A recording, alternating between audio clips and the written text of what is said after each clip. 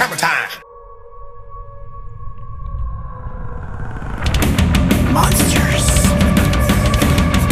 Maniacs. Creatures. Ghosts.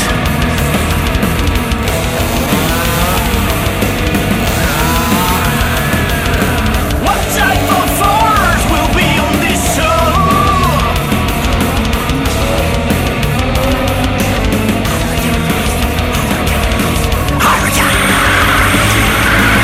What's up, and welcome to the Horrorcast, episode number 85. And tonight, we sadly say goodbye to the Hammer franchise review that we've been doing. I believe this is week 9 of our Hammer review. And we, as a group of podcasters, we have really all really enjoyed watching these movies. Some of them, a lot of them for the first time. Just filling up a lot of blind spots that most of us had. And tonight we are going to be going into our second week of the new Hammer or modern Hammer horror. We are going to be talking about 2014's The Quiet Ones and this year's 2020's The Lodge. I am one of your hosts tonight, Mark Nadeau, and I would like to bring in two co-hosts that I'm excited about because these two guys, they make me feel so dumb when I'm in the room with them, right? Because they just both have a way of saying things, and I'm just like, yeah, I liked the movie. It was good. It was scary, but they have a way of, putting things. So let's bring in Mr. Watson first. What's up, Watson? Gentlemen, it's good to be here tonight. I'm fresh off work, was able to make it this time. You don't know how disappointed I was that work went late 2 weeks ago, and I was still working when you all would have been done recording, and it was heart crushing because I had my notes ready. I had questions for all. Didn't get to ask them, but great episode nonetheless because I'm ever a listener, ever a dedicated listener of the Horrorcast. So yes, great. So glad to be here to discuss these two films on our Hammer Films send-off. Yes. Well, we missed you. But let's real quick. What were your, numerical scores for The Woman in Black and what was the other one we did? Wakewood. Yeah. I think Wakewood. I was in between I think I was at the 7.5 to 8 in that range for Wakewood, and for The Woman in Black, I believe I don't have my notes ready, but I believe I was like at a 7, and I rather liked Vin's observation that while it has some really real nastiness to it, there is this odd haunted attraction gimmick kind of going throughout that didn't need to be there, that might have elevated the whole thing. And I might have a similar complaint with one of these films we'll be talking about tonight, actually. All right. Mm-hmm. All right. Well, on that note, let's bring in Revenant Vin. What's up, Vin? What's up, Watson? It sounds like you and I might be thinking alike on this one again. Maybe. But just really quickly with regard to this kind of, you kind of called it a send-off for Hammer. When we were going into this series, it was quite a few weeks that we were going to be doing this, and I didn't know if it was going to outstay its welcome. If I was going to get tired of these things, but I definitely didn't. If anything, it's really whetted my appetite and, made me hungry for more Hammer. So this has been a pretty good series, and I feel like I've gotten an education on what Hammer is, and can't wait to go back and fill in some of those gaps that I still have. Yeah, there is quite a possibility that next year we will be doing Hammer Part 2. Sweet. I would like to do that. It might not be quite 9 weeks, but I would like to talk a little bit more about some of these other movies that we just didn't get to because they put so many of them out, especially in the 50s, 60s, and 70s. And so we need to get back into it sometime, and we will. Well, we're going to take just a very quick break. When we get back, we're going to get right into The Quiet Ones. Hey, love horror movies? Yeah, so do we. Handpicked by experts, psychos, demons, ghosts, the occult, zombies, killer kids, black magic, vampires. Shudder kills, Netflix on selection. Screams on demand. Shudder.com. All right, we're back, and we're going to be talking about 2014's The Quiet Ones.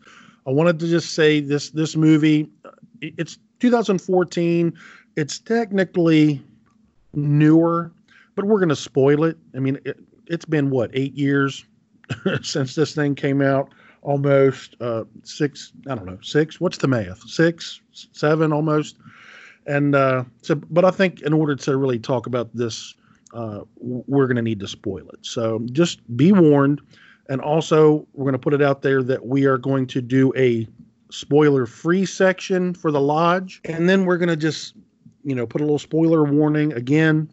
And then we're going to spoil The Lodge, because The Lodge is a movie that we just kind of need to dig into a little bit extra. So just so you're warned. Okay. So The Quiet Ones, guys. I want to give you a synopsis here. An unorthodox college professor leads his best students off the grid to perform a dangerous experiment to create a poltergeist. Operating under the theory that paranormal activity is triggered by negative human energy, the group uses a series of tests to push a young woman to the edge of sanity. Frightening occurrences with unspeakable consequences subsequently unfold, leading the researchers to the realization that they have unleashed a force more terrifying than they could have imagined. All right, well, let's roll this trailer. When we get back, we'll talk about who's in it and what we thought. What is the supernatural? What if you could prove that the supernatural was merely a manifestation of what already exists in the mind? If we can cure one patient, we cure all mankind.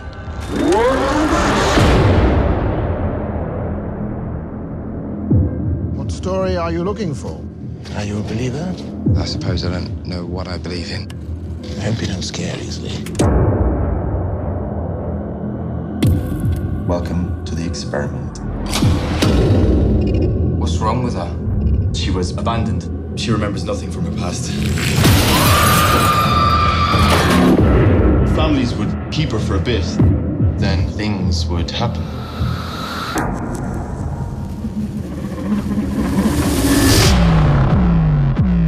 Don't look into her eyes. Don't say anything to her.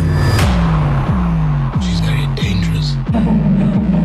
What if she's just a vessel? You're not alone, are you? There's something there with you, isn't there? What is it? There's something bad inside of me.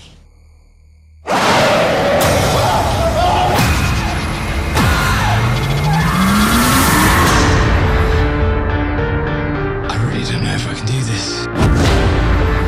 You're scared because you can't explain what you've seen.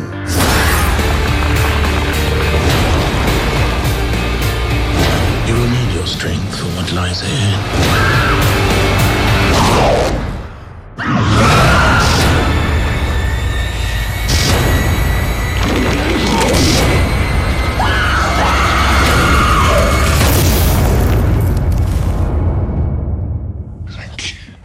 Okay, we are back. That was the trailer for The Quiet Ones. The Quiet Ones came out in theaters April 25th, 2014.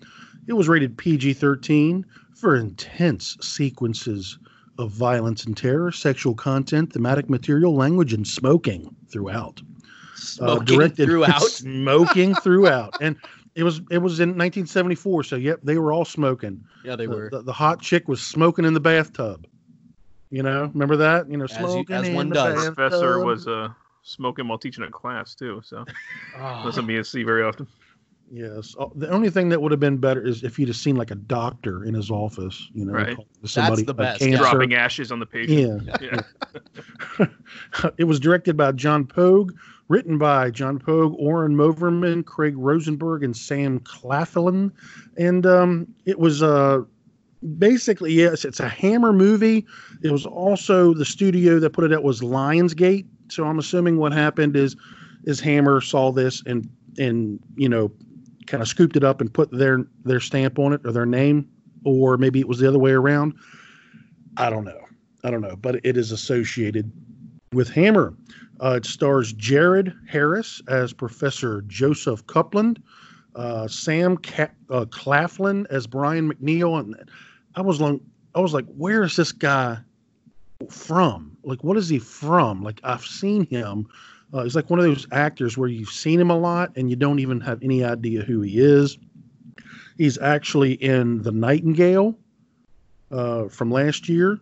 And he was in the Hunger Games, a couple of the Hunger Games, and the Huntsman, Winter's War, and a couple of other movies. Me Before You with the chick from Game of Thrones. Yeah. So he's very familiar, and this was one of his first movies. Sam Claflin. Erin Richards as Chrissy Dalton, and she's the chick from Gotham. Anybody ever watch Gotham? I haven't, but I could start. Yeah, she ends up she's like the girlfriend of Commissioner Gordon when he's just a regular beat cop, and she turns bad, spoiler, but she's a pretty good villainess. Rory Fleck Byrne as Harry Abrams, and Olivia Cook as Jane Harper. Any of you guys like Olivia Cook? I like almost everything she's in. She's been in. I thought she was very good in this. Yeah, she was most definitely the standout in this. How old is she, Mark Nato? Well, in this movie, she had just turned 18. Okay, good. That's all I'll say. Yes. Did you think she was younger? She kind of looks a little bit younger. Listen, it's tricky these days. I just check dates, do a little math, and go from there. Yeah, but you do get a little bit of a booby shot there for Olivia Cook there in here, and I was like, okay, well, wasn't expecting that. But she started out in TV, like with the BBC network.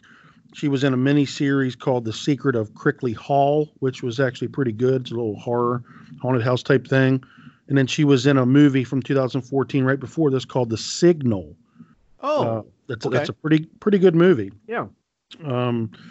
So this was after that, and then she went on. She's kind of done some horror. She was in the god awful Ouija, not the second one that was actually pretty decent, but the first one, the Limehouse Golem movie from 2016, starring Bill Nye. Did you ever see that one? That's actually a pretty decent little horror, crime, mystery, thriller, kind of Jack the Ripper-esque type movie. So if you haven't seen that, you should probably see it.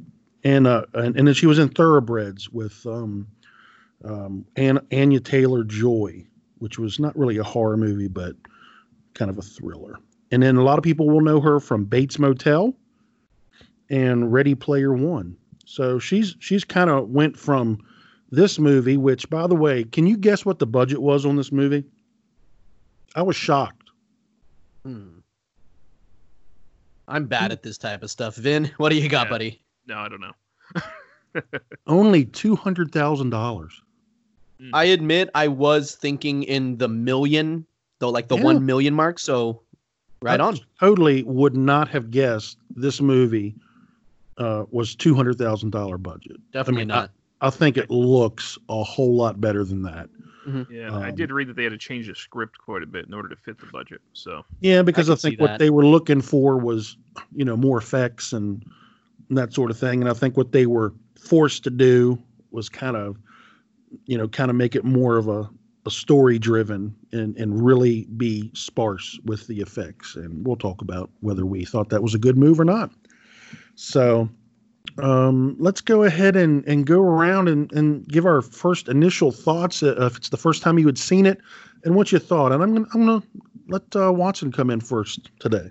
Sure, great. So before I actually do give my initial thoughts, had any of you ever heard of the case that I guess largely inspired this movie? No, that came up on the screen based on a true story. And I just had to roll my eyes because isn't everything based on a true story? Everything is, typically. But this one actually does have some basis. More or less, mainly less, in an actual experiment called the Philip experiment or the Philip phenomenon. And I read the book years back that was written about it called Conjuring Up Philip, An Adventure in Psychokinesis. And so the Philip phenomenon, I'll just really quickly explain that. It took place in Toronto, Ontario in 1972. And the idea here was that members of the Toronto Society for Psychical Research had wanted to study the conventions of the seance, right? So the doctor in charge, Mr. Dr. Owens, Mr. Doctor, had this hypothesis that ghosts have an objective reality, but they are created out of the minds of those who see them. So Owen and his group, they asked themselves, like, okay, by using knocks, one knock being yes, two knocks being no, is it possible to communicate not with a spirit entity, but with the idea of a spirit? So then what they did after that, they straight up manufactured their own ghost. They named him Philip, gave him a whole complex and tragic backstory, and then proceeded to communicate with Philip using a 19th century spiritualist method of conducting seances called table turning. That's where, every seance scene you see is they're doing that. It's where everyone sits around a table, hands lightly on top of it, and you wait for movements and rotations and knocks and such. And so the definitive book on this experiment, if anyone's interested in it, is called Conjuring Up Philip, An Adventure in Psychokinesis. And you can find articles all about it, but what ultimately happened was inconclusive. Some strange things were reported to have happened, flickering lights, the table would move, Philip would talk to them and answer questions. They even televised one of the sessions, if I remember correctly, and other groups have replicated the experiment. Some people think that they really did create their own ghost. Some believe they tapped into the Jungian collective unconscious and manifested a poltergeist, and some believe it's all just a bunch of BS. I think that everyone, though, across the board agrees that no matter what, it was a fascination exploration into group dynamics in a setting like that. So that's just kind of what The Quiet Ones was going off of there. So I did have that in mind because... That's a loose. This is a loose interpretation of that, then, right? Absolutely. So, but my first impressions, this was a first-time viewing for me, and I found it to be a mixed bag, I guess, if anything, in terms of its technical and aesthetic merits. Like we were talking about just a few minutes ago, this film gets a lot right. It looks good. It sounds good. It's shot and edited rather well. I think that Jared Harris and Olivia Cooke turn in exceptional performances. There are even certain story avenues down which the film chooses to go that I really found compelling. On paper, there's a lot here that one could easily sink their teeth into. We've got this possibly supernatural mystery on our hands here, replete with many of the tried and true familiar subgenre trappings that we know and love, as well as a few that had potential. Okay, just remember I said that had potential to elevate this film above its mediocre cohorts. I dig the hubris of the early 70s academia, that the film's trying to demonstrate here with our professor. I like the poltergeist versus demonic entity debate that's at the heart of Jared Harris's whole, so-called treatment and all that. Demonic entities, right? They're these beings from outside the human experience, whereas poltergeists are often thought of as psychokinetic manifestations that come from within. So, this professor's humanist approach, not humanistic, by the way, is consistent with the side of the argument that would say that nothing supernatural is actually happening, whereas we, the viewer, aren't so sure. So I dig that tension, but gosh, despite everything I just said, and despite my love for the band Slade, who wrote that original "Come On, Feel the Noise," that Quiet Riot would popularize like 10 years later, this film feels like too many cooks stood around in that proverbial kitchen, throwing things into that pot, as it were, to see what might happen. And when you consider that there were 3 writers on this project who were working to adapt 4. another writer's short film. Oh, yeah. Yeah, even more. The ineffective scarehouse tactics that I mentioned earlier and the convoluted story points, with a plot twist here, plot twist there, it became painfully apparent just all that did. And so while I'm not angry that I watched the movie, because I did enjoy some of it, I just found it was nothing to write home about. I was confused through some of it, and I don't feel like I should have been. Yep. Okay. Hey, understood, man. What about you, Vin? This is one. I mean, I'm going to echo a lot of what Watson was saying there. I had seen this one shortly after it was released. What I remembered before this recent watch was that I remember thinking that the production quality was quite good, but the ending, which I couldn't really recall this time before watching it again, was disappointing. Upon this rewatch, I was really hoping that the film would sit better with me, but I have to say, for the most part, the opposite was true. I still recognize the quality production, the period setting details. I enjoyed the performance, like I said, of Olivia Cook. But it feels too much like a bunch of jump scares strung together. What I found mildly frustrating in The Woman in Black became very aggravating in this film. Yes. As every few minutes a jump scare needed to happen, and they would crank the sound levels up, as much as they could to make you jolt each time. And I'm not against the use of jump scares, but I think they should be used sparingly to remain effective, and I don't like it when they're used to substitute atmosphere. It ends up being kind of a lazy way to generate a scare, and for me, it resulted in a movie with not enough character moments. We spend over an hour and a half with a fairly small cast, and I don't feel like I really got to know many of them at all. The professor gets a little bit of depth in the last 10 minutes. So that's about it. The two student assistants, what do you know about them other than they have a sex life? That's about it. But because of all this, the repetitive nature of the second act, the movie felt much longer than it is, except for the last act, which actually feels rushed. I don't know. I like a slow burn, but this isn't even that. It's just a string of jump scare set pieces with a kind of a thin strand of story holding it together. Yeah, and just, I don't know. At one point, I found myself getting tired, and I checked, my watch, and only an hour had gone by, and it felt like it had been an hour and a half. Oh, no. So, yeah, it's, kind of like you said, there were some good things in here. This is a movie that I wanted to like. This is a movie that has a lot of those things going for it that I enjoy. The kind of like the religious, explanation versus scientific, and how they try to incorporate almost like a found footage feel at certain times and all that kind of stuff. It should have hit. It should have hit for me, but it didn't. And yeah, can't say I left the film excited. All right. Yeah. Well, is in no universe do I think this is a great movie. I don't see what you're saying. I really don't. I didn't see that it was just a bunch of jump scares strung together. I thought it was actually, until the third act, not a whole lot of jump scares at all. I thought it was more of, their experiment going on, and a relationship building there between Jane and Brian. And I just didn't feel like, to me, like almost enough was happening that was, like you said, jump scary or atmospheric. But I do think that it impressed me that it was not just another run-of-the-mill possession movie. I like possession movies, and this is a possession movie, but it kind of didn't feel like one until the last 15 minutes, the last 10-15 minutes, where it kind of, there's one little part that has some crappy CGI, something coming out of her mouth, whatever. Oh yeah. But yeah, but that was the only, like, to me, like, thing that happened, during those first two acts that was more like jump scary. I'm not sure, and I just watched it again today, so I'm not really feeling what you were talking about. I have to say I'm kind of surprised about that. Yeah, I just don't feel that. I understand exactly what you were talking about with The Woman in Black, because there was a lot of walking around a dark house and boo, type thing. This one I didn't feel had that.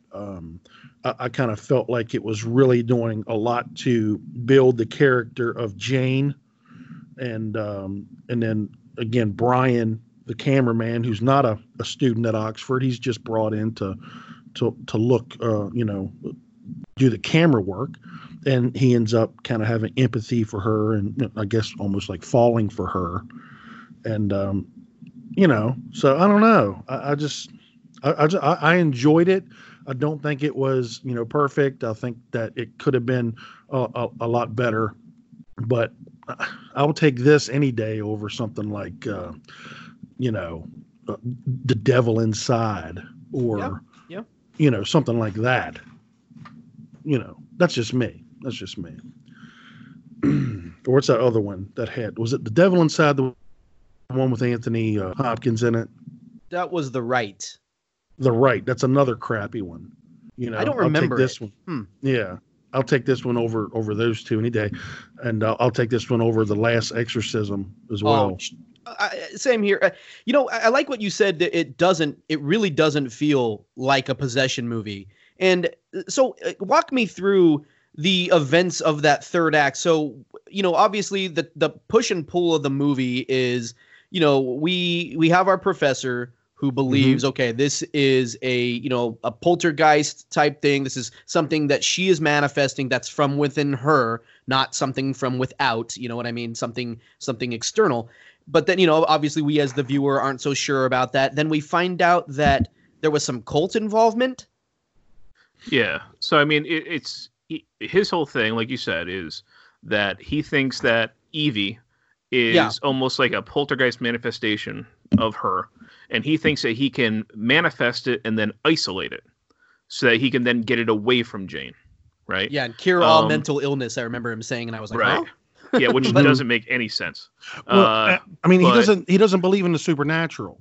Yeah. Right. He believes that whatever it is just, you know, the manifestation of the negative energy or whatever. And that goes back to like the 1920s. The kind of things that people were saying, you know. But so that's the whole thing there. But what he doesn't realize is that she's not manifesting this thing. That she actually has basically a demon. You know, there is a genuine demon that is basically attached to her. And she doesn't even know it. No. So that's why, I mean, even to call it a possession film, it's not quite a possession. But it is a possession. It's this cult or whoever had attached this demon to her, and then, you know, they changed her name from Evie. The way that you're saying like attached, I mean, when I think possession, this is somebody that's been taken over by the demon, and that's not quite what it is. It seems like they're more like you know, it's almost like a relationship that they have, you know, like they're attached. But does she remember? Like, maybe does she like have blackouts and like wake up and not remember what? She doesn't seem to remember until the last act. Anything. Yeah, until what Evie is doing. So it's almost like, you know, there are times where Evie takes over. And well, I don't know. It seems like no, because I don't think so. Because that would suggest that she's like leaving rooms and doing things. That's not what's happening. Evie is leaving her and doing things. You know, it's leaving Jane. Yeah, but not necessarily right. Like the entity is not okay. making Jane do things necessarily. The entity is leaving Jane periodically to go do things and then comes back to her. Yeah, so it is attached to her intrinsically. And so what we find out, this cult had wanted to use her to raise this demon. I don't know why I only watched this a couple days ago and it's so hazy. Or something like that. Well, I mean, It's not very well written, honestly. Okay, yeah. I mean, that's part of it. When the reveal comes, it's a little bit like, what? You know? They're so heavy-handed in the opening credits with, like, you know, showing woodcuts of witch covens and... you know, demonic packs, and then it doesn't play a role at all until like the last 15 minutes. You're supposed to remember all that stuff. I didn't. I'll be honest. Yeah. Yeah, but yeah, it's not entirely clear, and they kind of breeze over things so quickly when they're talking. It's very easy to miss certain points that they're discussing. Gosh, I like that idea though. If you put it all on paper and you say this happened, then this happened, then this happened, I'd be like, yo, that sounds great. Like that. Okay. But yeah, if you just looked at the plot of this, you could totally see how it could work. Mm-hmm. You know, I just think I'm with Watson. There were too many cooks in the kitchen. Yeah. And too many ideas. And they chose to maybe focus on some of the wrong things. Yeah. You know, where I thought the beginning, was actually really well done, like with the opening credits and showing all this background. But then, like you said, it kind of gets put in the back burner until boom, it pops back up. 15. Yeah, well, I think that the whole second act just gets very repetitive. Mm-hmm. You know, it's, you know, you said you didn't see a lot of jump scares, but I definitely think that it was filled. It even had fake ones, like the dude like banging on the window to scare people. I mean, totally unnecessary ones as well. But it was just kind of like, you know, scare, rinse, repeat. and it just kept doing that over and over again. And meanwhile, the story wasn't really moving. Yeah, I mean, we were supposed to feel something with like Jane and what's his face, but all it was like some sexual tension. No, I didn't think so. I was so. feeling it. I was feeling it. I mean, I didn't think like it wasn't something like Jack and Rose from Titanic, but I mean, I was feeling like there was a connection there. Especially there that tub scene where she was talking about how she was feeling growing up and never really feeling like herself and all that. I just thought there was some good dialogue there. But she wasn't like fully clothed, in a snowsuit telling him this. She's naked in a tub. Like it's so much of it is about sexual tension, I don't see a lot more to their relationship. It's men and women, man. Men and women. There's sexual tension. Okay. There's no denying that she's obviously because everybody's banging each other in this house. Yeah. I mean, if they'd have got the ugliest actress they could have, then there'd have been no tension, right? No matter what. Not at all. The blonde just keeps bouncing back and forth between the other two guys. Yeah. I couldn't quite tell. I'm like, wait, is she actually in a relationship with anybody? I don't think so. Right. I think this is just. No, she's a floater. And right, she, she was there to kind of be I don't know if she had some sort of a nursing background or some sort of a medical, but she was there to kind of, monitor blood pressure and give injections and stuff. Isn't it kind of sad that you spent over an hour and a half with this character and you don't really know exactly what her function is? Mm-hmm. Oh, I knew what it was. I knew what Those it was. knee socks, that's her function. Ooh, yes.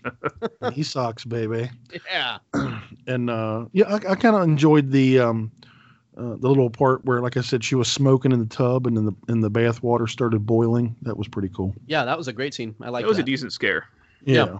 But I will definitely agree with you that it definitely could do some things better, but I just didn't see it as jump scare to jump scare. That's not how I saw it. I didn't feel that way at all.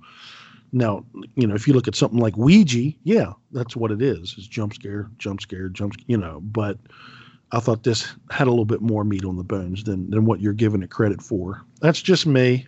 It's just me because possession films are one of my favorite subgenres of horror. Same. And this one, it just seemed like it was a little bit different than the normal. I really, I enjoy Emily Rose because that's not a normal possession film. I mean, that's a courtroom drama, disguised as a possession film. And this one seemed like a, scientific experiment type film disguised as a possession film. And I like how they did mix in there that found footage with the professor's son. And that gives him a little bit of depth, because his son died with the same kind of, conflict that Jane had. And, I liked it, man. I really did. I mean, I don't think it's perfect. I wouldn't classify this film first as a possession film either. Like, yeah. There's something that you can maybe characterize as possession, but I mean, this is much more of a paranormal film. Yeah, it's definitely a supernatural, paranormal. It's just revolving around one person. Yeah, poltergeist, whatever you, want to. But I don't know. I kind of feel like it's a little bit of a possession film. I don't know. So okay, well, what'd you think about the score? Did anybody even notice the score? I noticed a lot of Slade. They used that song a lot. Well, that was to torture her. It was.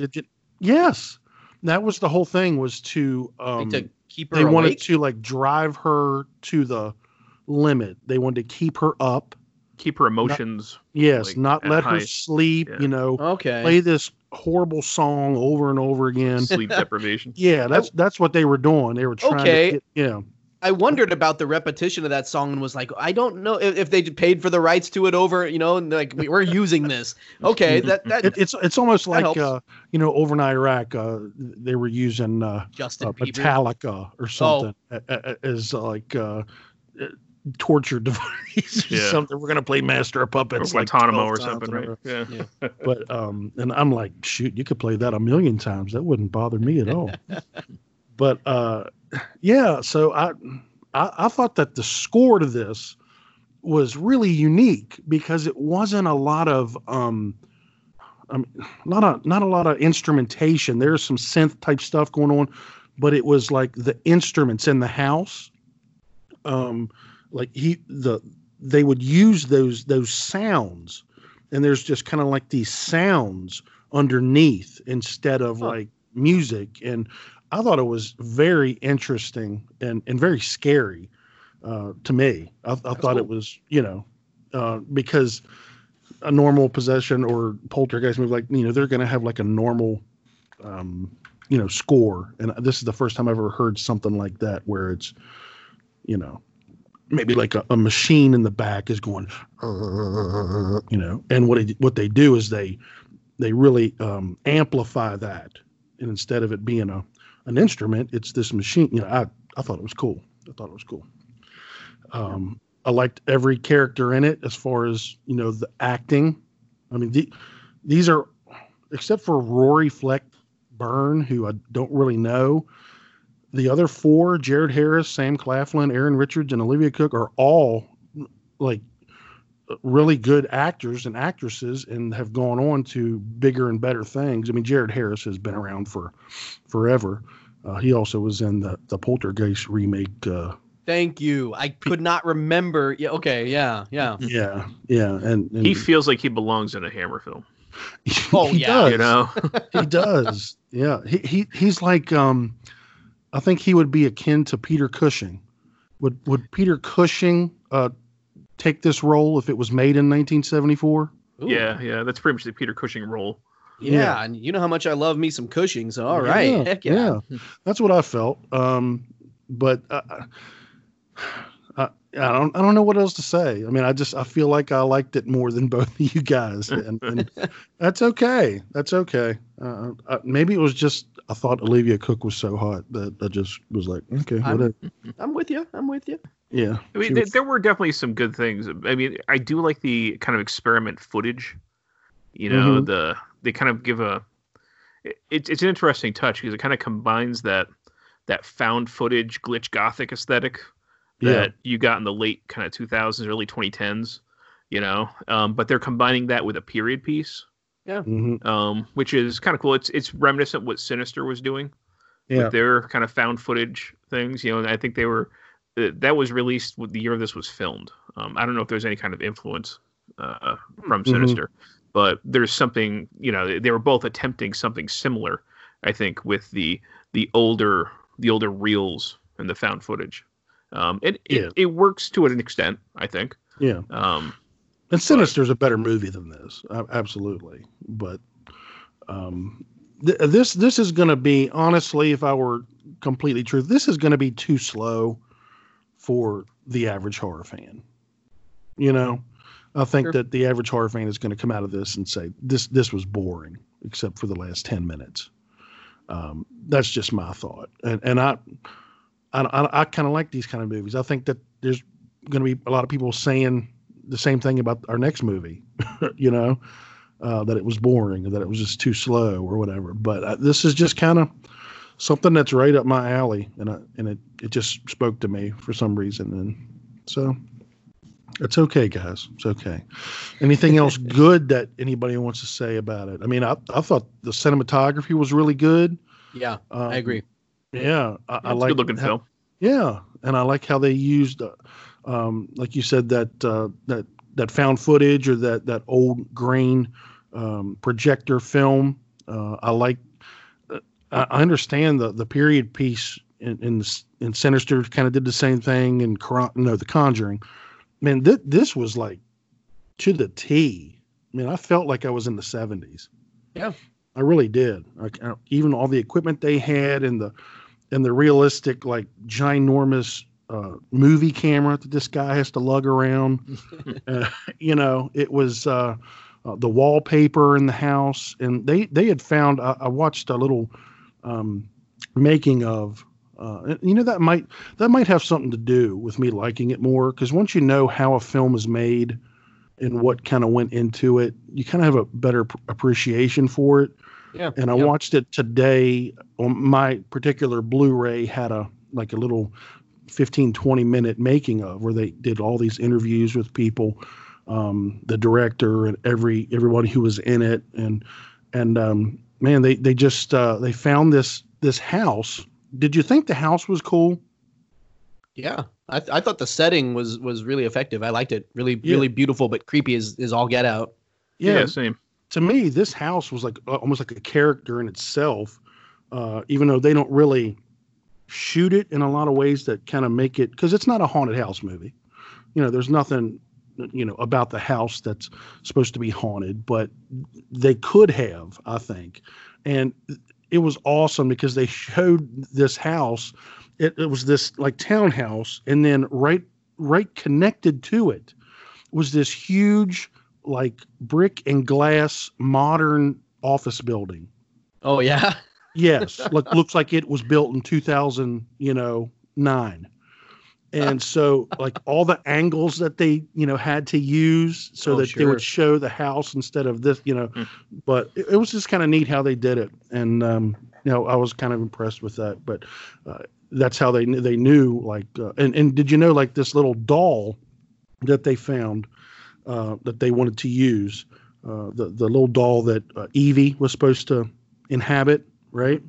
Yeah. They found that doll in that house. In the wall of the house. What? That's cool. Yeah, and they used it, and everyone thought it was creepy, and like no one wanted to touch it. Yeah, definitely spray some Lysol on that bad boy for sure. Yeah. So, but yeah, I thought for what it was, and it really impressed me that it was only $200,000 budget. That just to me, to get those level of actors and actresses, and to have that good of a camera work and art direction and all of that, I thought it was well done. But it's definitely not a perfect movie, and I'll show that in my score. It's not going to be like a raving thing, but I do recommend it. Let's go ahead and rate it. Okay, I'm going to come in at a 7 out of 10. I don't think it's a perfect movie, but it's something that I might definitely revisit. I don't think it's going to be something I'm going to have to watch on a regular basis, but I will revisit it because I enjoyed it. So, Vin, what'd you give it? I'm actually not that far from you. I mean, I know I was hard on the film. I don't think it's a disaster. I'm sure many people will enjoy it. For me, it's kind of a seen it and done. Not one I'm going to keep returning back to. So I'm just a little bit below you. I'm at 6.5. Okay. It's weird how our ratings. Yeah, I definitely like this movie a lot more than you, and we're only a half a point. And I'm going to change it. I give it a 7.5. There you go, 7.5. I was actually going to suggest you do the same when I get to my final thoughts here, because I'm right there with Vin. I'm also at a 6.5 out of 10. I think there's almost meat on the bone here, and I wish the film had spent a little more time examining some of the story's loftier concepts, which seem like they fade away really quickly as a result of just flat out inattention. It's so convoluted with, all those cooks in the kitchen. And about 10 years back, what's really cool is I was gifted a year-long membership into the American Society for Psychical Research, which gave me access to all these fascinating parapsychology cases. So things like this are definitely up my alley. I find studies like these intriguing.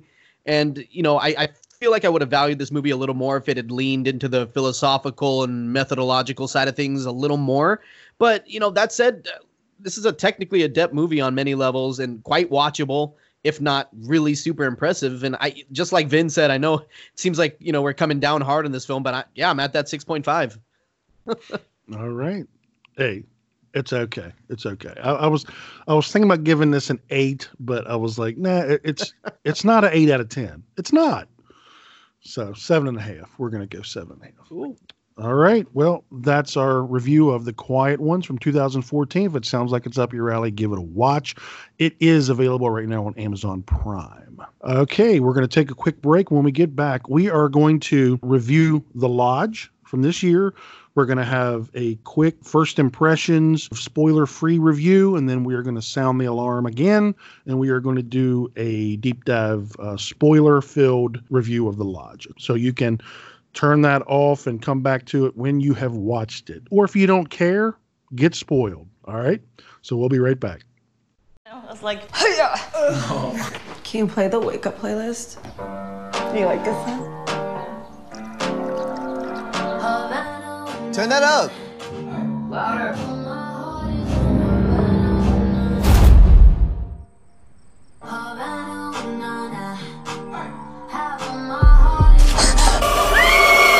Alice! Oh my God, what is that? Don't touch it. It's a good song. No. Stop. No. What are you doing?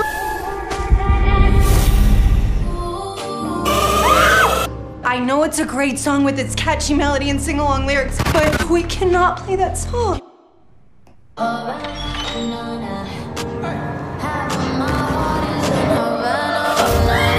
It's only a song.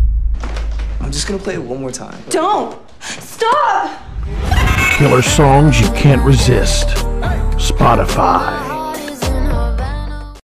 All right, we are back, and we're going to get into The Lodge, 2020, actually a 2019 film, but it just released here at the beginning of May, right? No. It released in the theaters, because I saw it first at the theater, I believe in February.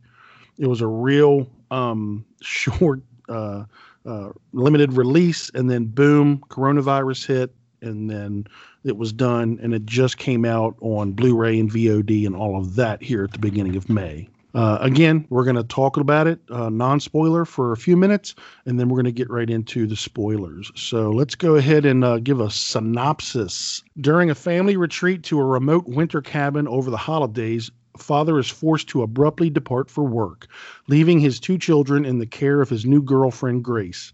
Isolated and alone, a blizzard traps them inside the lodge as terrifying events summon specters from Grace's dark past.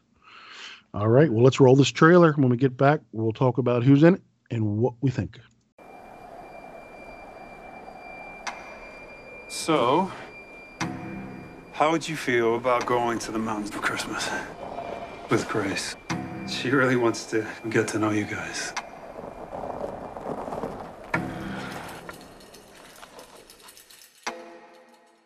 That's our mom's hat. Oh, I'm sorry. You okay? I don't want to leave you here with the kids if you're not feeling up to it. I'm feeling fine. It was my idea, and it took a couple days. I can do a couple days. Okay, guys, I'm off. Have fun. What is that? It's Grace. Everyone committed suicide except for her. Repent, and you will find salvation. Guys! Things are very uncomfortable between us, and we're stuck in a house together. What is this? The power's out. Where are my things? It makes no sense. What? I heard something. Repent. Repent your sins.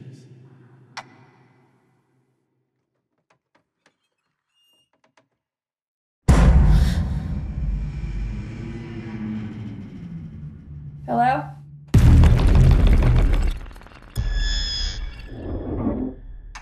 Did you do that? We didn't do anything. We're leaving. What are you talking about? Look outside. We're stuck here. Mommy, Dad, please help me.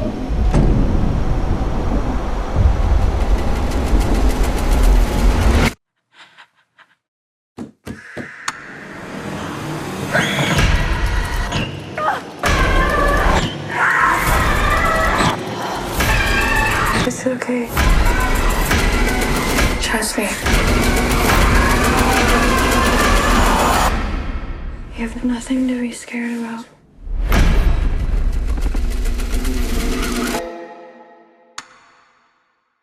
All right, we are back. Again, The Lodge just came out February 7th, 2020 in a limited release. Came out on VOD and Blu-ray here at the beginning of May. It's 108 minutes long, rated R for disturbing violence, some bloody images, language, and brief nudity. This is directed and written by Severin Fiala and Veronica Franz. They are also known for Goodnight Mommy. Did you guys see that one? Oh, okay. Yeah, this is their follow-up to Good Night Mommy. So that got a lot of good reviews. So this one was their follow-up. It stars Riley Keough as Grace, and by the way, did not know this until I did some research. Elvis's granddaughter. Mm-hmm. That's Nice. right. Thank you very much. Thank you. Jaden Martell as Aiden, Leah McHugh as Mia, Alicia Silverstone as Laura, and Richard Armitage as Richard. And then there's a couple more, but those are the main players. All right. Well, let's go ahead and get into our first thoughts. And I'm going to go first. This movie was on my radar last year. This came out at Sundance Film Festival January of last year and got, really good reviews. And it was supposed to come out at the end of last year. And I'm not sure what happened, but they just pushed it to the beginning of this year. So I was kind of upset. I was ready to see this last year and they pushed it. And that when they do that, that usually is not good news. It means they don't have a lot of confidence in the movie, especially if they push it to January or February. That's bye-bye man territory, right? So this came out, and I was first in line to see this at the theater. And my first impressions are I really enjoyed the movie. It's got some flaws. I believe that this is not on the same level as, say, Hereditary. But I think that's what it's aspiring to be. You know what I'm saying? It's good. It's aspiring to be something like Hereditary, but it doesn't quite get there. Yeah. But to me, it's still in my top 5 of the year. So we'll get into it. Vin, what'd you think? Yeah, I've been struggling with how I feel about this film over the last couple of days. Because I don't know, tonally, the film is right up my alley.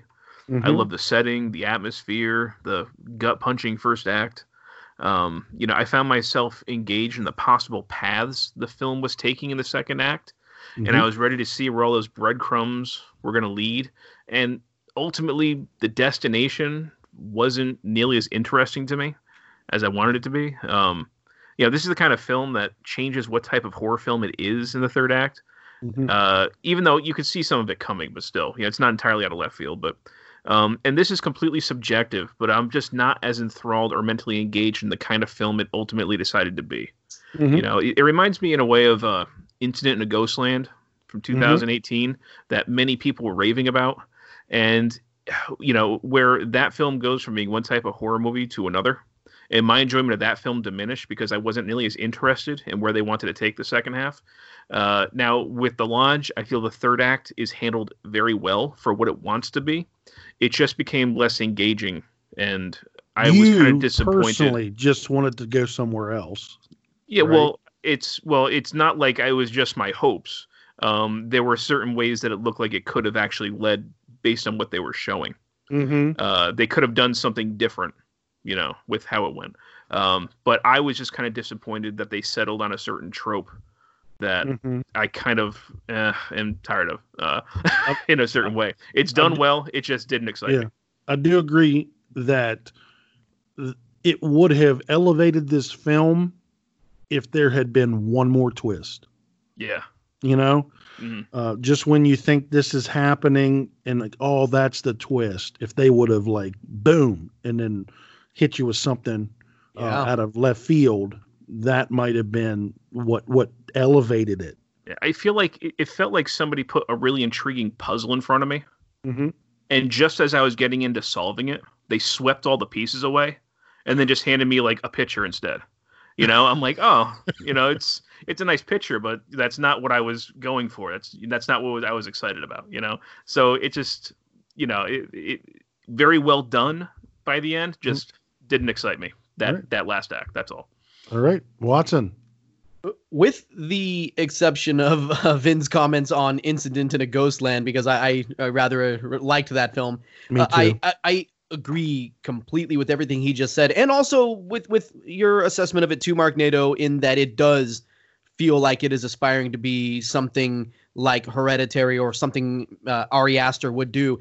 And just like Vin said, I really do, as I sit here now, I feel like as I am speaking, I'm still processing this movie, and I'm hoping our discussion here tonight will help me clarify some things. Because on one hand, I'll tell you what, I appreciate the wickedness that lies at the heart of the story here. It's like I said about The Quiet Ones, if someone were telling me about the events of this movie beat by beat, just listing things off, okay, this happened, then that, just one thing after another, I'd swear I was getting myself into something pitch black and nasty, and I like that. Oh. There's a scene in the first act, okay, involving Alicia Silverstone's character that was downright shocking.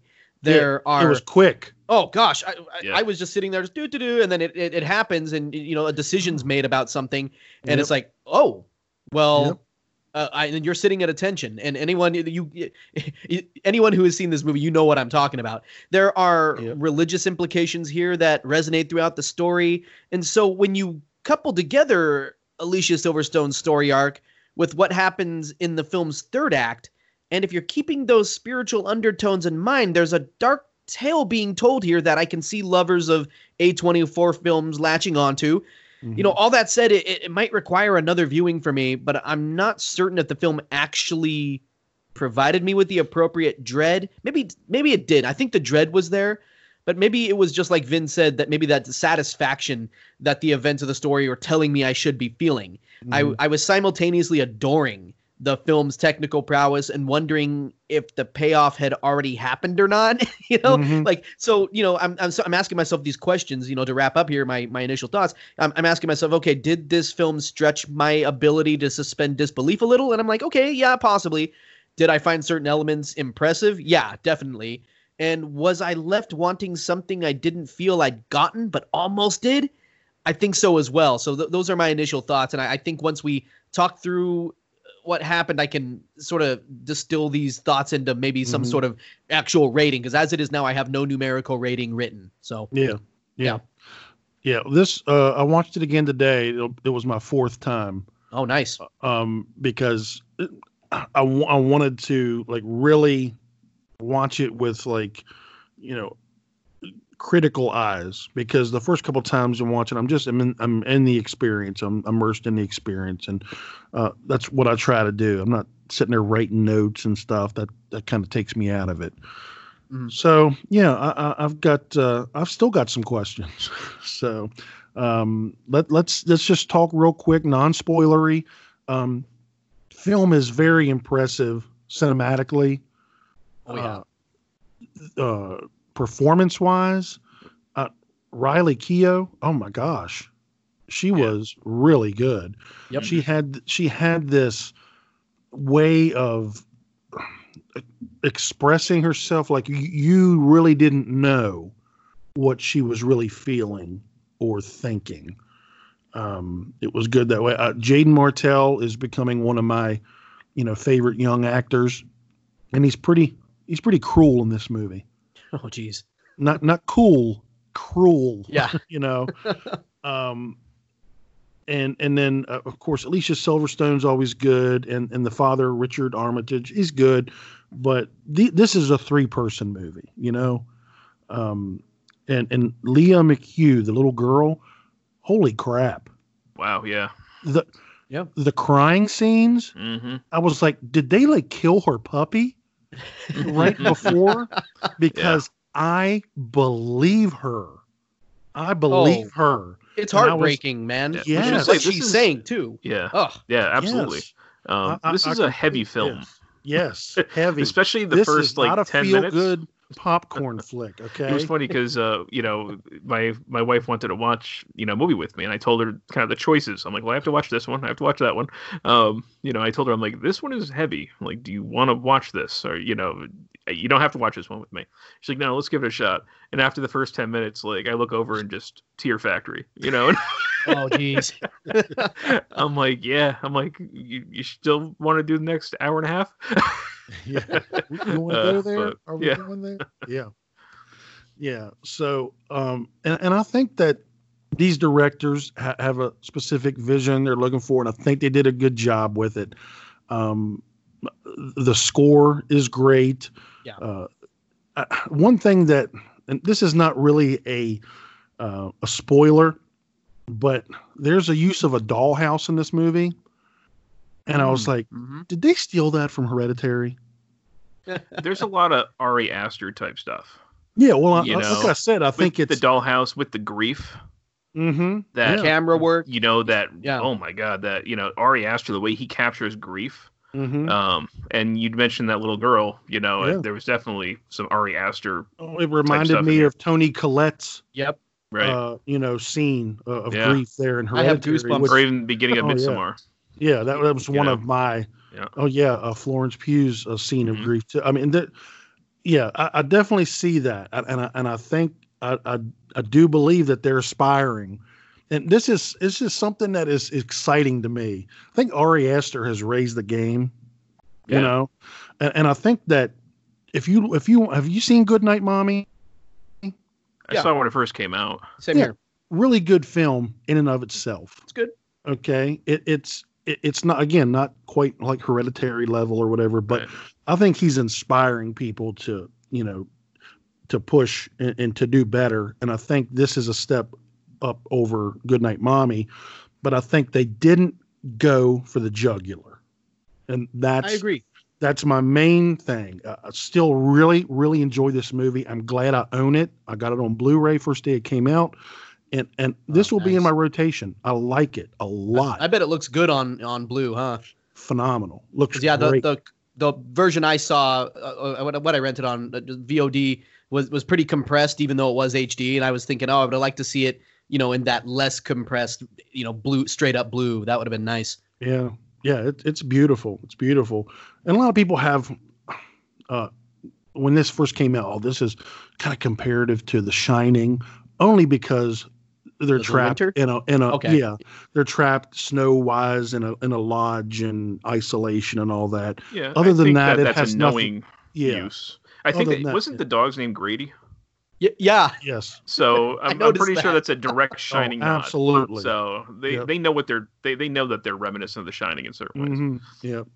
But other than that, it's not anyway, in any form like The Shining. Just that isolation winter type thing. So I just wanted to say. Just to kind of piggyback on what you were just saying there, just to throw it forward in the non-spoiler section, they do a great job of creating mood.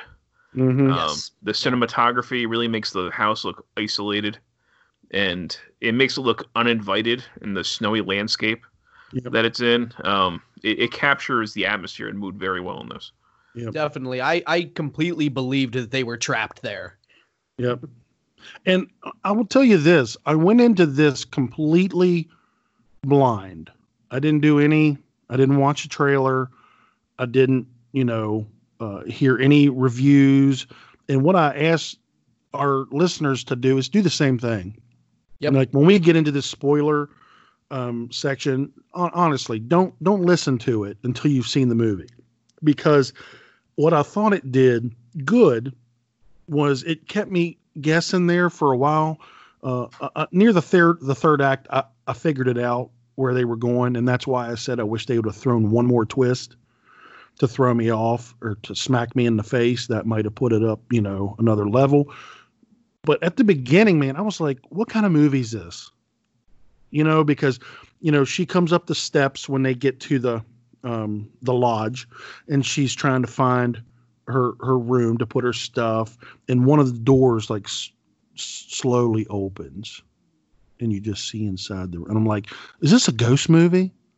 Is this a haunted lodge movie?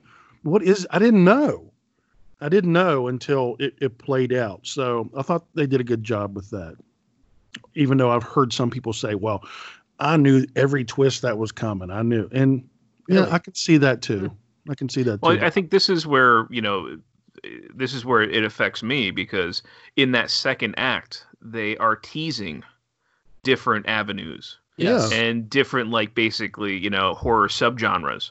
And where that roulette wheel lands is exactly where you think it should. You know? I don't know. I'm not entirely sure about that. You don't think I think it was probably the safest.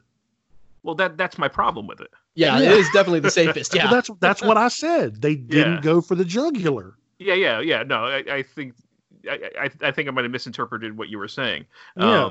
They went with a very simplistic, safe route in the end, and I was kind of disappointed in that. Where you see that roulette wheel spinning, and you're calling out the number that you want, and then you're like, it passes by, and you don't get it. Vin, something like that recently happened to me where I was getting a ride home from a coworker. This is a few months ago, and it was somebody I didn't really know that well because I don't really have coworkers, just somebody else in my company going my way, and I didn't have a vehicle that day. Anyway, long story short, he misses the turn. I'm like, go that way. He just drives on past. And I'm like, what's up? He's like, oh, no, we'll take this way to get there. And I'm like, oh, okay, I think I know which way he's thinking. And then he took a different way. I'm like, okay, now I don't know where this guy's going. Mm-hmm. And it got me home. Gravel pit or something. Man. Yeah, well, right. He dumped me off and killed me. But no, yeah, the hitcher. Yeah, but he got me home eventually, but taking the longest and most painful route possible. And I wouldn't say this is painful, but it was in the analogy of the roulette wheel. It wasn't where it didn't land. It didn't go the way I wanted. Yeah, it's just kind of like if somebody gives you pizza, but you're not crazy about the toppings. It's like, yeah, it's pizza. Good. That's awesome, man. It's pizza, like I'm happy to get pizza. Yes. That's amazing. But man, I want the one that they're eating over across the restaurant. That's all. We're going to get into the spoilers here in just a second because I think we've said what we want to say. I just wanted to say, and I think everyone should just kind of give a blurb here, whether they recommend this movie or not. I think that this is a very, very good movie that is one twist away or one, unsuspecting, turn away from being a great movie. That's how I feel. It's still, in the top 5 for me of the year, but it's just short of where I thought it should have been. What about you, Vin? Do you recommend it before we get into our spoilers? No, I do, and I agree with pretty much how you put it too. That this was, kind of one twist away. There was one. They could have added just another thing to push it to a different, stratosphere, basically. Mm-hmm. And it doesn't quite go there. It plays a little bit too safe. I think like I said, what they want to do, they do very well. It's just, I wish that they pushed it a little bit more. That's all. Yeah. But I do recommend it. I echo the sentiments that everything you both have said. I'm very curious because in my notes here, I danced around. I was going to mention at some point, and I'm really glad that we're doing a spoiler-filled discussion of this because I sort of wrote this vague, and I think listeners who haven't seen the movie would have been really, really frustrated hearing me try to articulate me going like, okay, here's how I think the ending should have gone, and like we would have all gotten it. But but Mark, what you're saying about it being, one twist away from being great, I wonder if we're on the same playing field there, if we're on the same level there. I think this is, I high recommend. I think you should check it out. Very good movie if you want some Diet Ari Aster. Yeah, Diet Ari Aster. I like that. Ari Aster Light. Yeah, Ari Aster Light, yeah. This is the Tab of of the horror world. I don't know. If Midsommar was too long for you, then there we go. That's right. That's right. All right. Okay. Well, that concludes our spoiler-free discussion of The Lodge. At this moment, I'm going to sound the alert, and we are going to go into spoilers. So if you have not seen The Lodge, we recommend that you do not listen to this until you have seen it. You have been warned. Spoiler alert! Spoiler alert! Spoiler alert! Spoiler alert! Spoiler alert! Spoiler alert! All right, guys. Where we want to take this? Come on, somebody. I have a question. This one I could have even asked in our spoiler-free discussion, but now with the filter off, it can be. I guess we can discuss it more openly. I have a question about characterization. Do you feel like we're meant to sympathize with the two children once the third act is played out? and everything is revealed, because my sympathies were with Grace. I'm sorry. I don't mean to be hating on them kids, but even as that final scene at the dinner table is coming to a close, I'm sitting there just like, yeah, I feel you. And maybe rats got what they deserve. But yeah, and maybe a better question might be, who does the film want us to side with here? And, you know, possibly there's beauty in that mysterious gray area, but what do you guys think? I think this is a film without a villain. Okay. I think that those two, yes, what they do to Grace is despicable, and even evil. But I think what you have here is two kids grieving, and Grace is the object, you know, that they're lashing out at, and you know, they're children. They're children, and it was like a prank, kind of meant to send her running or not like them, and they had no idea it would go like it went. That's my thing. I felt bad for everybody in the movie. Everybody, not as much as I felt for Grace. Yeah, but lady, you know, yeah. Oh my gosh, they really did a number on her. Yeah, and this plays into why I don't date girls with kids. Yeah. Well, you know, first of all, I'm just going to say it. The father, what a jackass. Okay, first of all, it's probably safe to say he cheated on the wife with this girl that he was, you know, writing a book about, right? Right? That's what I know. Yeah, they never say. That's what I felt. You could infer that. I think it's up to interpretation. Sure. Yeah. And, you know, so he leaves her high and dry with these kids. Yeah, because the divorce wasn't finalized in the beginning. No. Yeah. No, not yet. Like he's moving quick. Yeah, and that's why Alicia Silverstone made a decision and blew her head off. Yeah, and the decision, let's just say, because it's spoilers, man, but that's suicide. Even watching it again today, like she pulls that gun out of her purse and to her mouth and pop within like a second. I mean, it was like, there was no like hesitation. She was like, she knew what she was going to do. She's going to sit down, have a glass of wine, and kill herself.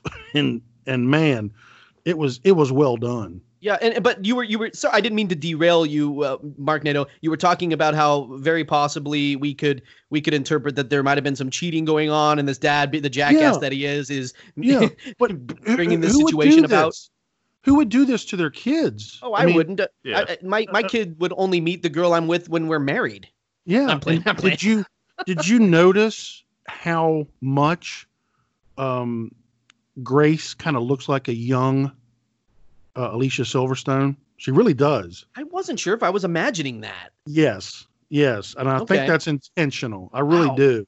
If it is, I think he traded in the older model for the new model. Okay. And, you know, just moved so quick, and the mom went off the deep end, couldn't handle it. And then, you know, at that point, you might have to put that relationship on hold. You know, I don't. When was that? I remember. Did they say how long it was between her suicide? 6 months. 6 months, okay, because then they were doing Thanksgiving dinner, and then this was all over Christmas. So, yeah, that's too quick, you know, especially knowing how your kids took it. And we go back to those scenes with that little girl, you know, grieving and crying, and even at the funeral. Is that like any Catholic funeral you've ever been to? I've never seen that, like releasing the black balloons.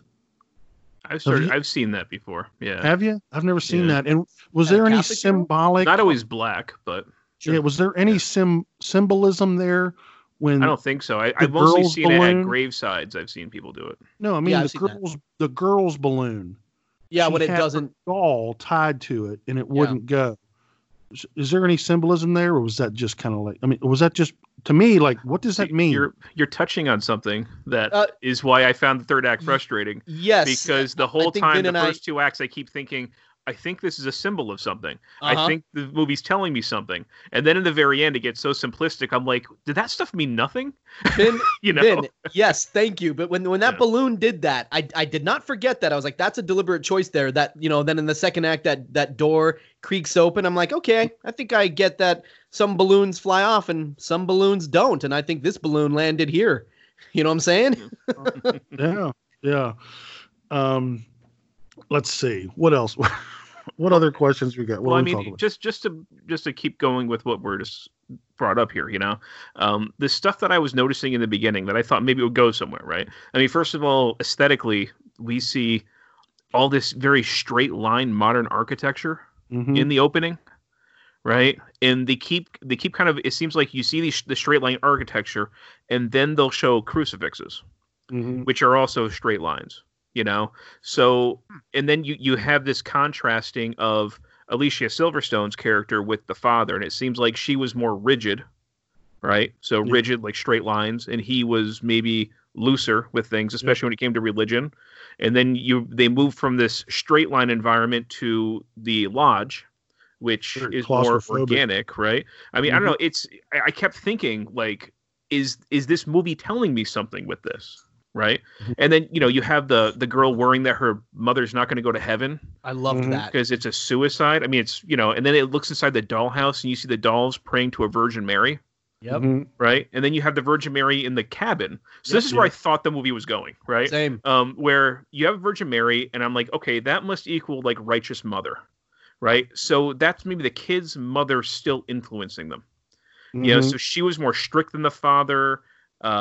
You know, a praying to the Virgin Mary was an indication of their allegiance to her. And that, you know, it kept, I felt like there were all these things going on. I mean, especially when it came to religion and faith, you know, because her father was a religious fanatic, you know, obviously damaged her irreparably. And then you have the kids' influence with religion. And I thought they were going somewhere a little bit more interesting with that. Like those things ended up just being triggers, basically. Yeah, triggers for her mental grace. breakdown. You know, because what I kept thinking in the second half was, okay, so always thinking that maybe they're playing a prank on her. I don't know, you know, but I thought that maybe they were going to start taking the film in an interesting way. Where like, what if they were in purgatory, and those who had passed were now influencing them or trying to claim them. So you had like, you know, the mother's soul being able to access, and then her father's soul being able to access. Like that stuff was intruding on them in purgatory. And I'm thinking like, okay, yeah, she makes that hike out in the snow, and you see that cross-shaped building. I'm like, okay, could that represent her father? So like, I'm basically like, I'm trying to put the puzzle pieces together, right? And then in the end, they're just like, oh no, she didn't take her meds. And you see, it went from being a psychological horror to a horror film about a psychosis, which isn't necessarily the same thing, you know? And I mean, I don't know, Watson, I'm curious about your idea here. The idea of being haunted in purgatory is so fascinating. And because it reminded me, you know, it reminded me of, remember in The Others, where you have Nicole Kidman's character and she's still insisting we have to read the Bible, we have to do all this stuff, you know? And then at the very end, the kids are just like, well, if we're dead, what does that mean for all the stuff that the Bible said where we'd go? And she says, I don't know. And I thought like, you know, that's just the very ending of The Others. And I'm like, wow, what if you expanded this into a whole film?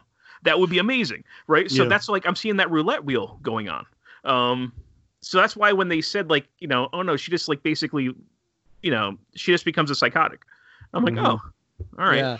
Yeah. I mean, you've got the horror of this girl and what this cult had done to her, and that she couldn't escape it, you know, and it had basically caused her to have, you know, crippling anxiety and mental illness or whatever. And without those meds, you know, it came back to haunt her and drove her over the brink. I find it very hard to believe that the father had no idea that she was taking these meds.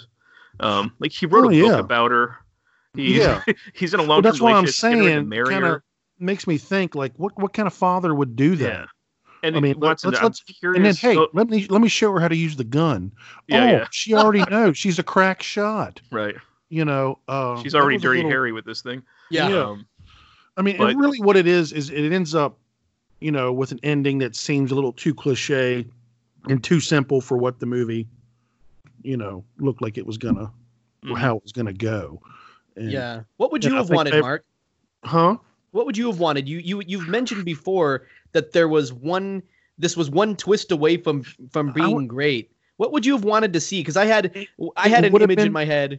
It would have been neat. Yeah. For at the end, for Grace to have been the one, like, to have been playing them.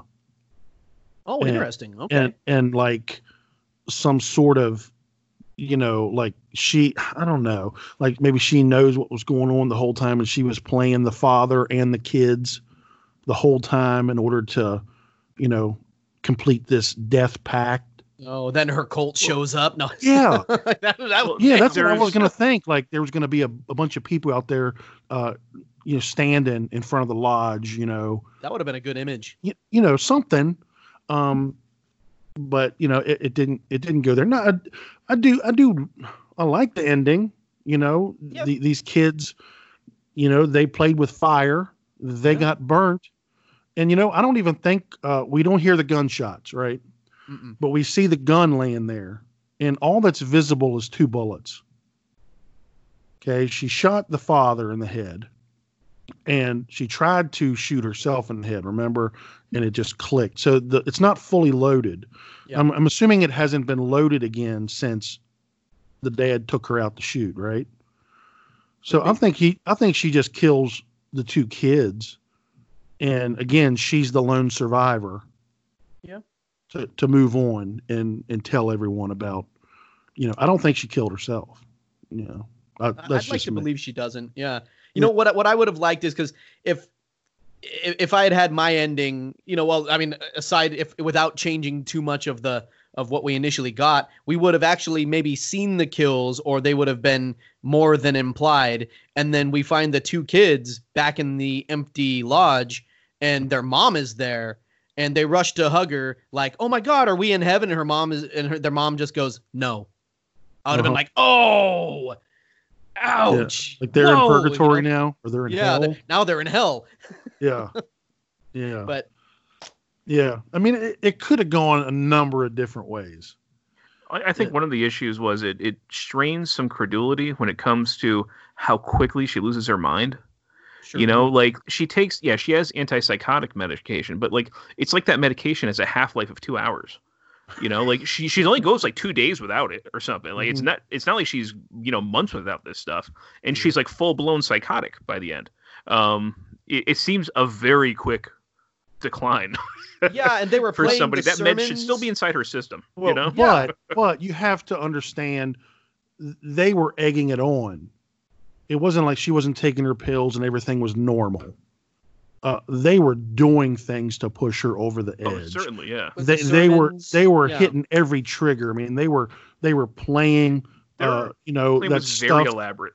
Yes. Well, the dollhouse scene where we see where the father sees that this was premeditated, but by the diorama there, I liked that. I thought that was cool.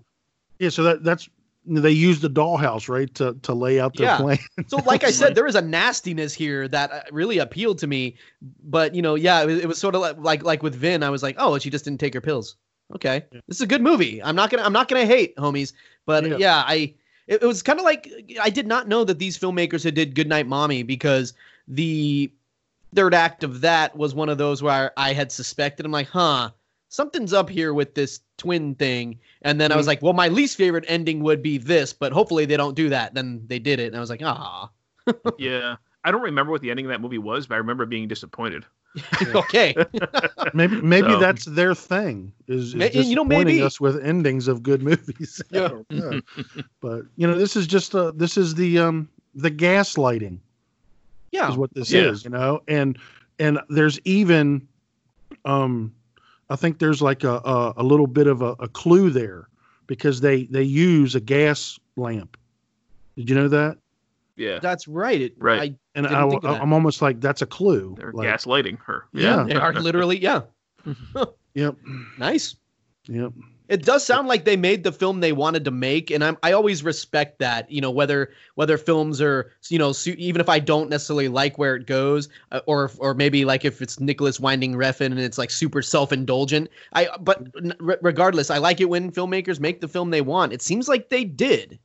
Mm-hmm. So I can't hate too much that it disappointed, or that the ending wasn't what I would have written. Yeah. There are some things with execution, like you know, we're talking about, we're stretching credulity there with the psychosis, and yeah, they are manipulating things. It is premeditated. That's super nasty and bleak, and I like that. But gosh, I'm still, I like this movie. I will be giving this another watch before year's end, for certain. Mm-hmm. Mark, do you think you'll be watching it anymore? Have you gotten your fill? I mean, for now, I will definitely probably watch it again before the end of the year, you know, to revisit for my list for the end of the year. But I mean, well, you'll be watching another 300 movies before then. Absolutely. What about you, Vin? Yeah, I don't do a lot of rewatches within a year. It takes me a while. Same. You know, I wouldn't mind returning this at some point, but I'm not eager to jump right back into it. Sure. You know, you're not eager to be depressed. Well, I mean, this is a depressing movie. It is. Oh, it certainly is. It's One of the things that I also kept thinking that I kind of wish that there was another thread that was connected was, you know, we have this. They show us a graphic suicide in the first 10 minutes, so I kind of wish that had a little bit more of a through line in certain ways. You know, like these kids, that their plan is so elaborate, it's so cruel what they do. I kind of wish that there was something towards the end, like you mentioned twists, where like, what if we find out the mother was actually pretty twisted? You know, like, you know, that would make the kids get this way in a certain way, you know, that she wasn't just, you know, yeah, we know she was depressed. Maybe what if she was also kind of crazy, you know? I don't know. I feel like it would have maybe given some more background to why the parents' relationship didn't work out even. And I don't know. You couldn't do it with that scene, but what if she had faked her death and it was her putting the kids up to it? And at the end, I don't know. I don't know. You know what I'm saying? There's just a lot of I'm different... not looking for that kind of twist. I'm looking for more of it to fit, you know, into the narrative that's already existing. You know, make that scene mean more than just a shock. Yeah. You know, like we could have just been told in the very beginning that she had killed herself. You know, we didn't have to see it. So the fact that they give us a shocking scene to make us witness this unexpected suicide, I feel like there should be more of a payoff to that at the end. Mm-hmm. Sure. Yeah. It you know, it frustrates me a little bit that it's so close to greatness. It really does. Yeah. Yeah. You know, and I feel that way about Goodnight Mommy too. It's close, very close to greatness. But you know, maybe their third movie, the third time would be the charm, and maybe they feel like, you know, that they can really go for the jugular. But I mean, you look at, there's a lot of what is that term, Vin, where you can take frames from a movie and it can be a mise-en-scene. Yeah, I feel that way about this movie. There's a lot of that in this movie. Just the setting with the lodge and the snow and the snow-covered trees, you know, behind it. It was very, you know, whatever that word is. I thought it was. It's very well directed. Yeah. Yes. Yeah. It's just the script that I have some issues with, really. Yeah. You know, the storyline, that's all. But the directing is very good. Yeah. All right. What else? Do we have anything else that we want to chat about? I mean, I think it's pretty played out what we've been talking about. So, I mean, we've all... I think I've covered the main things I wanted to bring up. Same. Yeah. Okay. Well, I don't know. Should we even do number ratings? I mean, Mr. Watson, you said you didn't have any. Do you think you have one now? I think so. I think I've got one now. Yeah. All right. Okay. Well, let's go ahead and rate it. Let's go with Vin first. So I'm at an 8 out of 10. like I said, I've been struggling with this because I think of certain parts of this film and I want to push it higher. And then I think of other parts and it kind of keeps pushing it down. Ultimately the film, what the film gives us, as the actual story, what they want to tell, for me just wasn't as interesting as the first two acts, what those first two acts were hinting at. So, it's just an overly simplistic third act in a certain way, that I don't think entirely lives up to the first two acts, but still, very well done for what they were trying to do. And I still think it's something that people should check out. I think it still remains one of the must-sees of this year. But yeah, 8 out of 10. All right, Watson. I landed at that 8 range myself. Yeah. Folks, there's a solid story at work here in the lodge, and I appreciate the hell out of that. In the first act of the movie with, Alicia Silverstone's character and her suicide, and then in the third act with Grace's character and what she does at the dinner table, or what we presume she does, we're given a picture of what someone can be driven to when events spiral out of their control. It's a neat little bookend to the rest of the story, and I liked that. And, I feel like I'm still struggling with the sense that, that I got that the third act was maybe a little anticlimactic to me, but maybe that's just, it seemed like we were negotiating with the film a lot and going like, well, here's what would have made it better, but still it's a good movie. I can't hate, it's bleak, it's dark, it's nasty. I'm at that 8 out of 10. Cool flick. Like I said, you want some tabs, some of that Diet Ari Aster, come get it. Yeah. Yeah, I can't agree with everybody, but I do give it a little bit higher of a score. Like the year that Hereditary came out, I gave Hereditary like a 9.75. I mean, it might even be a 10. I don't know. It might very well be a 10. And this one is to me, I don't usually give those 0.25 scores, but 8.75. Nice. It's almost a 9. If it had just gone for the jugular, if it had just had that one more twist, if it had just gone someplace that, just really would have left my jaw dropping, then it would definitely been way up there. But it is still a movie to be watched. Seek it out. It's not free yet. It is on Hulu. If you have Hulu, it's free. Otherwise, you can rent it for like $3.99 or $4.99 on your VOD or on demand, and you can also purchase it on Blu-ray. Right now, it's like I said, it's up there in my top 5. I mean, have you guys seen 1BR yet? Yes. Yeah, I really like that movie. No, not yet. 1BR, VFW, The Wretched is another great one. Yeah, that Wretched was great. I'm glad you recommended that. Yeah, The Closet, which should be coming out. Haven't seen that. Soon. Oh yeah, really good. Cool. 8, South African horror tale. That's really good. So there's a lot of good stuff that's coming out, and it's right up there with them. In terms of how well made it is and how well directed and acted and all of that, it just needed that extra twist. But we can't have everything that we want, so that's all right. All right, guys. Well, thanks for listening, and we're going to give our plugs, and we're going to get out of here. So, Watson, why don't you tell everybody where they can find you on the internet? All right. Well, I'm one half of the Watsy Party Horror Show. I'm the Watt. My co-host Dave Z is the Z. And on our 3-act podcast, we do the following. Number 1, we take a look at the monthly horror releases. Number 2, we dive into a horror topic of discussion. And number 3, we get in depth on a horror film of our choosing. Any of you listeners who need another show to engage with in that same fun and smart way for which this here Horrorcast is well known, well, here's what you do. Get on Google, get on your podcatching app of choice, horrorphilia.com, type in Watzee, Watzee. You'll find us. Once again, we're the Watsy Party Horror Show. Join the party, celebrate horror with us. That's where you can find me. Sweet. Vin. You can find me on Facebook at Vin Horrorcast. Find me in the Horrorcast group page. And I have a blog, thebrevnreview.com, which hopefully I'll start writing for again soon. Yeah, man. Get over this, master's degree or whatever you're going for. Yeah, I bailed on mine. The important thing in life is blogging about horror. Okay? Right. There we go. Get yourself together.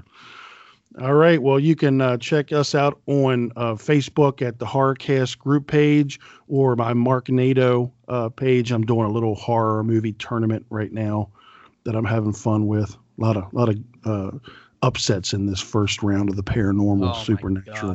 Yeah. And you can email us if you're old school like that. AskTheHorrorCast@gmail.com. Follow us on Twitter at the HCast. And we're also on Instagram at the Horrorcast. And I think that's about it, guys. Hopefully next week we're going to have a Rotten Roundtable. And the week after that for episode number 87. We don't even know what we're doing yet. But we're gonna have another episode for you and 2 new movies. And hopefully you'll tune back in. So this has been the Horrorcast, where it's all killer, no filler. Stay scared.